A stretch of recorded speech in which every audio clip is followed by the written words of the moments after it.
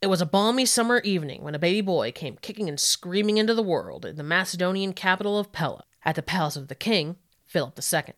His mother, Olympias, was a princess of Epirus, and his father was, of course, the king.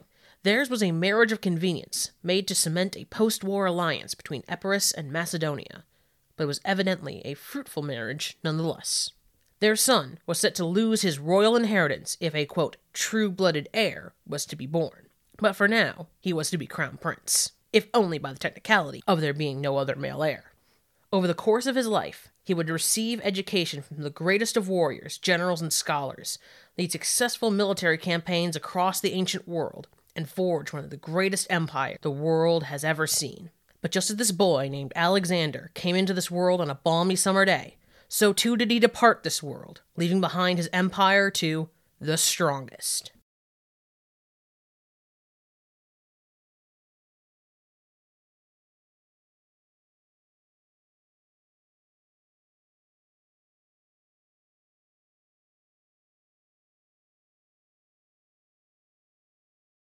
Welcome to the His Story podcast. Here we cover segments of history as stories, and discuss both popular narratives and other lesser-known tales as well.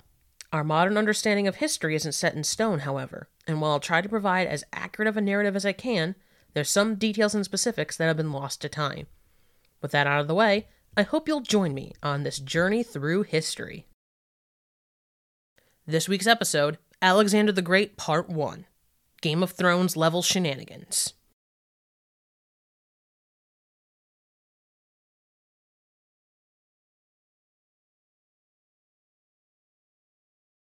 Now, before we can talk about Alexander, the Macedonian king who would one day be known by the epithet the Great, we need to cover his life before he was great. We also need to cover the exploits of his father, Philip II, as well, as the policies he would enact and lands he would conquer would be instrumental in allowing Alexander to become someone who would be worthy of the title, the Great. First, though, we should establish the nature of the Kingdom of Macedon, and how it fit into the picture of the ancient world, to give context to how things end up shaking out later. Macedon was located to the north of modern-day Greece, and was a resource and land-rich monarchy that was never really able to bring its natural benefits to bear due to constant invasions from the various kingdoms and people around them, as well as logistical and political difficulties. Macedonian people were also considered discount Greeks, in a sense, at least in the eyes of the numerous city-states throughout the Aegean Sea. Many of these Greek cities were particularly adverse to monarchies, which Macedon was, and always felt a bit of apprehension towards them. The Macedonians were allowed to participate in the Olympic Games and other similar events throughout the Greek world, but they were forever treated as inferior, as pseudo-barbarians, if you will. That being said, the Greeks basically considered anyone that wasn't also Greek a barbarian, so the xenophobia is unfortunately par for the course. However, to their credit, Macedonia was a political mess for centuries, with the family tree resembling more of a fracturing hedge than a tree, with many lines being cut short early, and others looping back in on themselves, if you catch my drift. For instance, let's look at King Archelaus, a king from around 50 years before the time of Alexander and his father Philip. Archelaus, to his credit, enacted various cultural, economic, and political reforms during his reign, but he ended up murdering his uncle, his cousin, and his half-brother before marrying his father's widow, not his mother, but a different wife, and then was eventually killed during a hunt as a result of a homosexual intrigue. I don't know about you all, but if that doesn't sound like something that could have been written by George R.R. Martin, I don't know what would.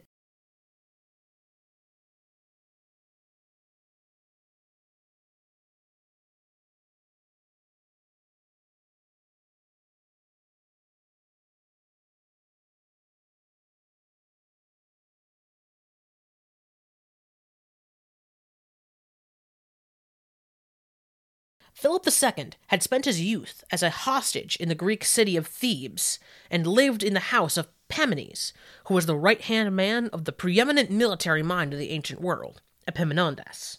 The man was so brilliant that seemingly in the blink of an eye, historically speaking, Thebes had defeated the Spartan army and become the dominant land military force for over 40 years. As Pamenes and Epaminondas would often discuss tactical theory and statecraft by hearthlight, Philip observed and learned of their tactics and methods, with which he'd one day bring greatness to his kingdom. Once Philip II was crowned king, He was determined to make something of the oft-ravaged kingdom he inherited. He started by pacifying the neighboring kingdoms and establishing peace by marrying into their royal families.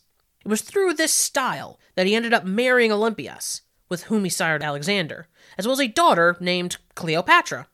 No direct relation to the famous one. To aid him in these wars to come, Philip II enacted several reforms over the Macedonian military.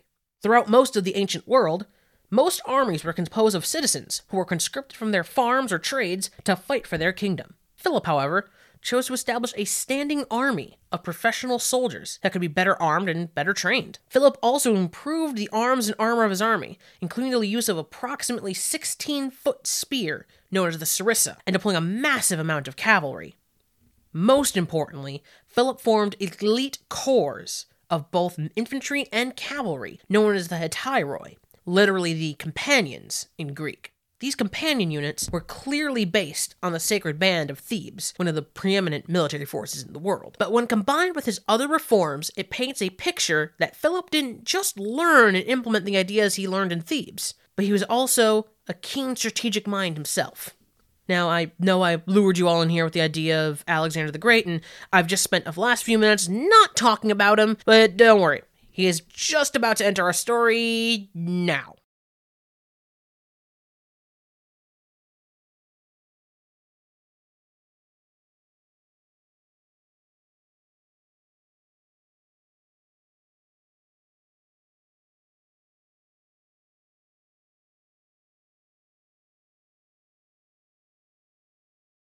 The late-day sun crested over the trees, bathing the grounds around the palace of Pella in a golden light, and casting long shadows for most everything. Philonicus the Thessalian, a trader and breeder of horses, had come to the royal palace with the intent to sell his equine steeds to the Macedonian monarch. In particular, a grand, black-coated stallion with a white diamond on his brow was being shown to Philip II, as a young Alexander stood by his side. However, none of Philip's retinue present were able to tame the apparently maladjusted mount, whose name of Bucephalus, translated to English as Oxhead, was apparently well earned, due to his stubborn and obstinate nature. Due to the horse's unruly qualities, and the inability of any to bring him to bear, Philip was seemingly uninterested in forking over the insanely high price of 13 talents for silver, regardless of how high a quality the horse might have been. For young Alexander, however, it was love at first sight.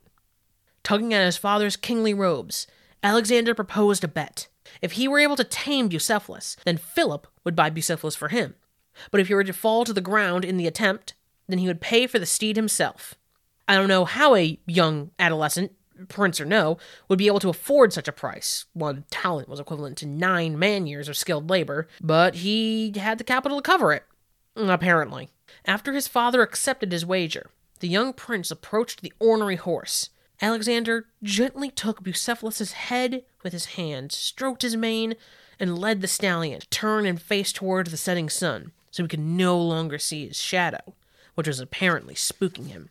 Mounting up on the horse, Alexander dropped his cloak, and after a few minutes brought the steed to heel. With a great amount of fatherly pride building in his breast, Philip paid Philonicus the 13 talents, and then called out to his son, "O my son, look thee out a kingdom, equal and worthy of thyself, for Macedonia is too little for thee." And Philip would be right, as Alexander would one day conquer lands far and abroad, carried on the back of noble Bucephalus. However, Philip's little speech there was potentially a bit inaccurate, as Philip would soon come to show significantly less fatherly love for Alexander shortly. Plus, these words would be slightly confusing a little on their own, unless one already had the foreknowledge that Alexander would come to rule more than just Macedon, which would seem to imply that these words were written after some of Alexander's exploits. But hey, there's a good way to end off that story, huh?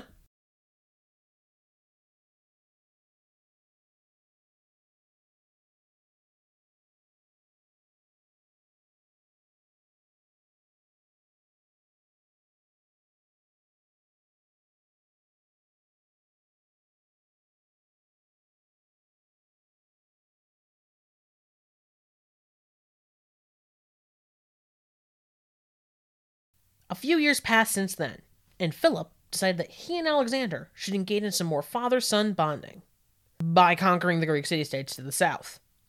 It was 338 before Common Era, roughly 6 years after Alexander was united with his trusty steed, and Philip brought him along to help command against the Greek alliance that had arrayed themselves against him. Alexander, just as his father had in Thebes, would absorb all of Philip's military acumen, and then, once he was king, apply it himself several times over. The Greek alliance that met Philip's army at Chaeronea, roughly central mainland Greece, was composed of Athenians, assorted mercenaries, and Thebans, including the aforementioned Sacred Band. Some Greeks viewed Philip as a potential catalyst to unite the disparate states against the ever-present Persian threat. Others, such as the Order Demosthenes, viewed him as a despot and a conqueror who would only serve to destroy the freedom and individuality of their home polis.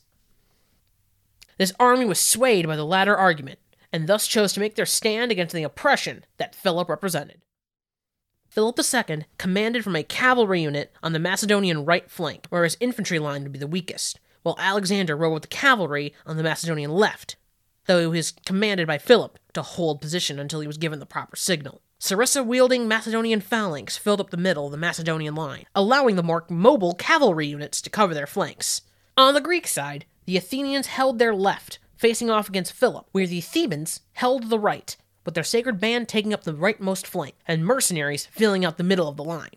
The Greek general commanded that the Sacred Band stay put and hold that right flank, no matter what. Silence fell over the field after the armies squared off against each other, and then Philip made the first move. Philip charged forward with his cavalry, crashing into the Athenian lines, while the rest of his army stayed put. After a short skirmish, Philip then pulled his forces back from the fight, goading his adversaries to pursue. The Athenians took the bait and advanced. However, the Thebans remained stationary, in solidarity with their Sacred Band, who was commanded not to move. This opened up holes in the Greek line, as the mercenaries tried to maintain cohesion with both the advancing Athenians and the stationary Thebans. And that was exactly what Philip was looking for. Rearing up on his horse and turning back towards his enemy, Philip commanded all of his units to charge, and simultaneously gave the order to Alexander's unit to charge through the gap and break the Greek lines. Spurring Bucephalus onward, Alexander and his men charged as commanded and shattered the Greek formation. The Greeks were now outflanked, allowing Alexander to strike at the rear of their units with impunity. Seeing this, the majority of the Greek forces were put to rout and fled. However, the Sacred Band stood strong and refused to abandon their position no matter what. Thus, they were killed to the last on the spot they refused to yield. A monument still remains today at that fateful spot where the Sacred Band were put to the sword, refusing to yield even 1 inch to the Macedonian army.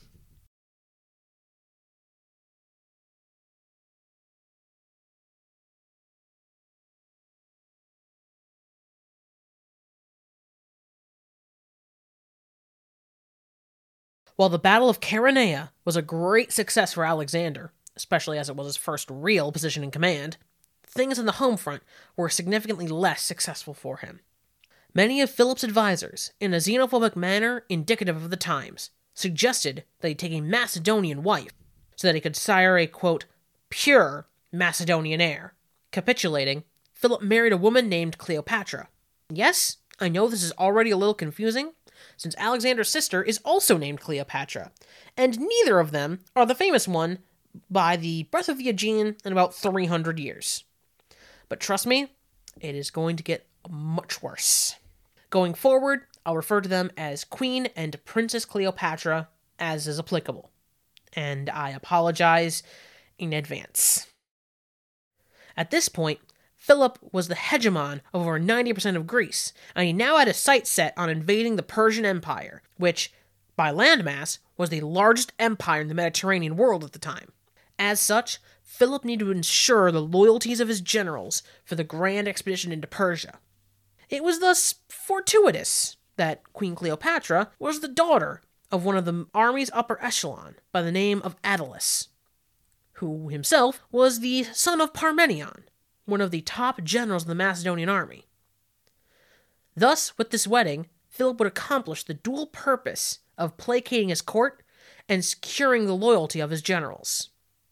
With that hopefully settled, Philip also spent some time amassing his forces and preparing them to invade Persia. However, this turn of events did not sit well with Alexander or Olympias, who would be potentially disenfranchised of their royal inheritance by this new union. And for sure, they were both unafraid to express their discontent at the situation. At the wedding between Philip and Queen Cleopatra, the king became a bit too intoxicated, and when he moved across the room, he stumbled and fell. Alexander, disgust in his eyes, approached his father, and turning his head to the rest of the reception, said something to the effect of, "This is the man who seeks to cross from Europe into Asia? He can't even cross the freaking room." And with a turn, and maybe even going so far as to spit on the ground in repulsion, Alexander left the party.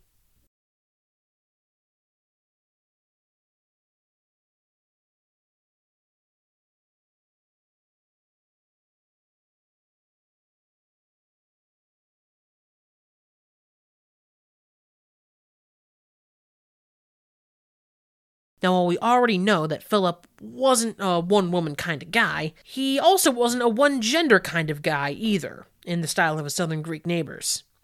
His favored male lover, for a while, was a young man by the name of Pausanias, but their relationship ended at some point before the previous wedding to Cleopatra. They didn't part ways amicably either, which made things take a turn for the awkward when Philip then took a new lover who just so happened to also be named Pausanias. For clarity, the first one will be Pausanias I, and the second Pausanias will be the Pausanias II. Now, Pausanias I was jealous as all hell, and in that jealousy, he goaded Pausanias II, saying he was a weak man, unworthy of Philip. Determined to prove himself, Pausanias II charged alone during a battle, and promptly got himself killed for even thinking that could have been a good idea. Now, Philip wasn't Pausanias II's first lover, as he also used to be the flame of Attalus, the general and father of Queen Cleopatra. In revenge, Attalus invited Pausanias I to his home, and then proceeded to commit unspeakable acts of torture to him. Still alive after the ordeal, Pausanias I, who I guess I can just now refer to as Pausanias, since the other one is dead, appealed to Philip to avenge him as his former lover. To assuage this former flame, Philip promoted Pausanias to his honor guard, but then took no action against Attalus, since he was one of Philip's top generals. Pausanias never forgot this, as will soon be relevant in just a moment.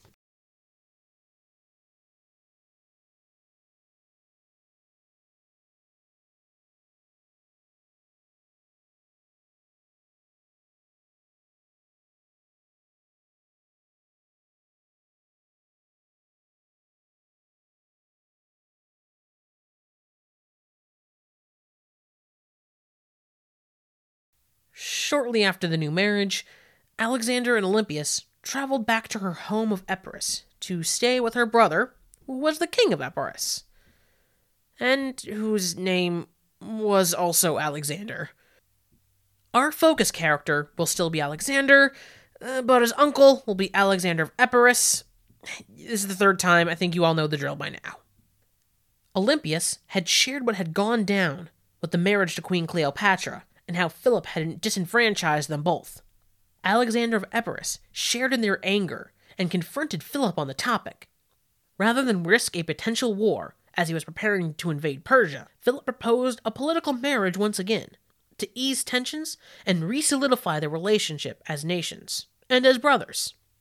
The, quote, lucky lady this time around was Princess Cleopatra, which, yes, was the niece of Alexander of Epirus.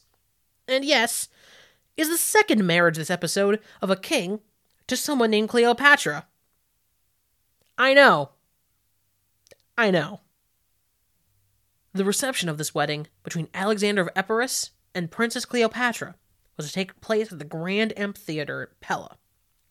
For his grand appearance at the event, Philip was to come out on the stage, flanked by the two Alexanders, his son and his new in-law. In order to achieve the appearance he desired, however, he commanded his honor guard to remain behind the stage so that he and the Alexanders could be as prominent on the stage as possible. As the three took to the stage, donned in their traditional ceremonial robes, a flash of steel could suddenly be seen from behind one of the backs of the honor guards. Pausanias, still enraged over Philip's refusal to avenge him, drew a dagger, and with a look of unbridled anger on his face, plunged it into the neck of Philip, a shower of crimson viscera staining his robes red. As the Alexanders turned to aid the fallen king, Pausanias attempted to flee, but was soon cut down by a group of pursuers. Justice was done, but it was far too late. Philip was dead. Now, Pausanias' choice to murder Philip here could have easily been determined to have been done out of a sense of revenge. However, even though he was demonstrably not the smartest man, it seems unlikely that he would commit to a course that would result in his imminent death. Unless, perhaps, he wasn't working alone and operated on the assumption that his co-conspirators would protect him after the deed. But in the end, no help came for him, and he was killed in the attempt. All that is left, then, is to ask ourselves, who would benefit from Philip dying there and then? Olympias and the two Alexanders would be the principal parties that would benefit, as Alexander would then ascend the throne, as Queen Cleopatra's children were not yet of age. This would then make Olympias, the queen mother, a respectable position, basically for life, and would also give Alexander of Epirus a blood relative on the Macedonian throne. While there's no historical evidence that tells us what really happened that fateful evening, the results were still the same. Alexander was now the king of Macedon. The newly crowned king of Macedon first had a bit of housekeeping to do before actually accomplishing anything as king. As with every previous Macedonian king's death, many of the neighboring kingdoms figured that now was the opportune time to raid and take Macedonian territory as their own. Suffice to say, but Alexander put down these incursions promptly. Then, Alexander had to eliminate the children of Princess Cleopatra, in addition to those of the other wives that Philip had taken over the years. While a cruel and unnecessary practice by modern standards, Alexander considered it necessary to consolidate his rule and prevent coups. With all that out of the way, Alexander could finally get down to business, and his first order was to take advantage of the infrastructure that Philip had put in place and invade the Persian Empire. With his sights set eastward, Alexander was determined to cross the Dardanelles into modern-day Turkey. But that story will have to wait for another time and another place.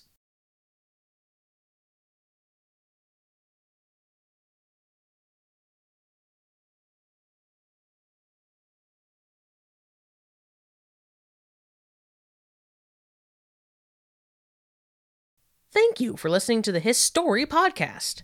If there's anything I may have gotten incorrect, something I may have glossed over, or if you have any questions, feel free to bring those up in the comments section. Music for this episode has been sourced from freemusicarchive.org under Creative Commons, and proper attribution and links to the artist profiles will be in the description below. In the next episode, we will continue to follow along with Alexander's rise to power as he sets his sights eastward towards the Persian Empire. See you all next time!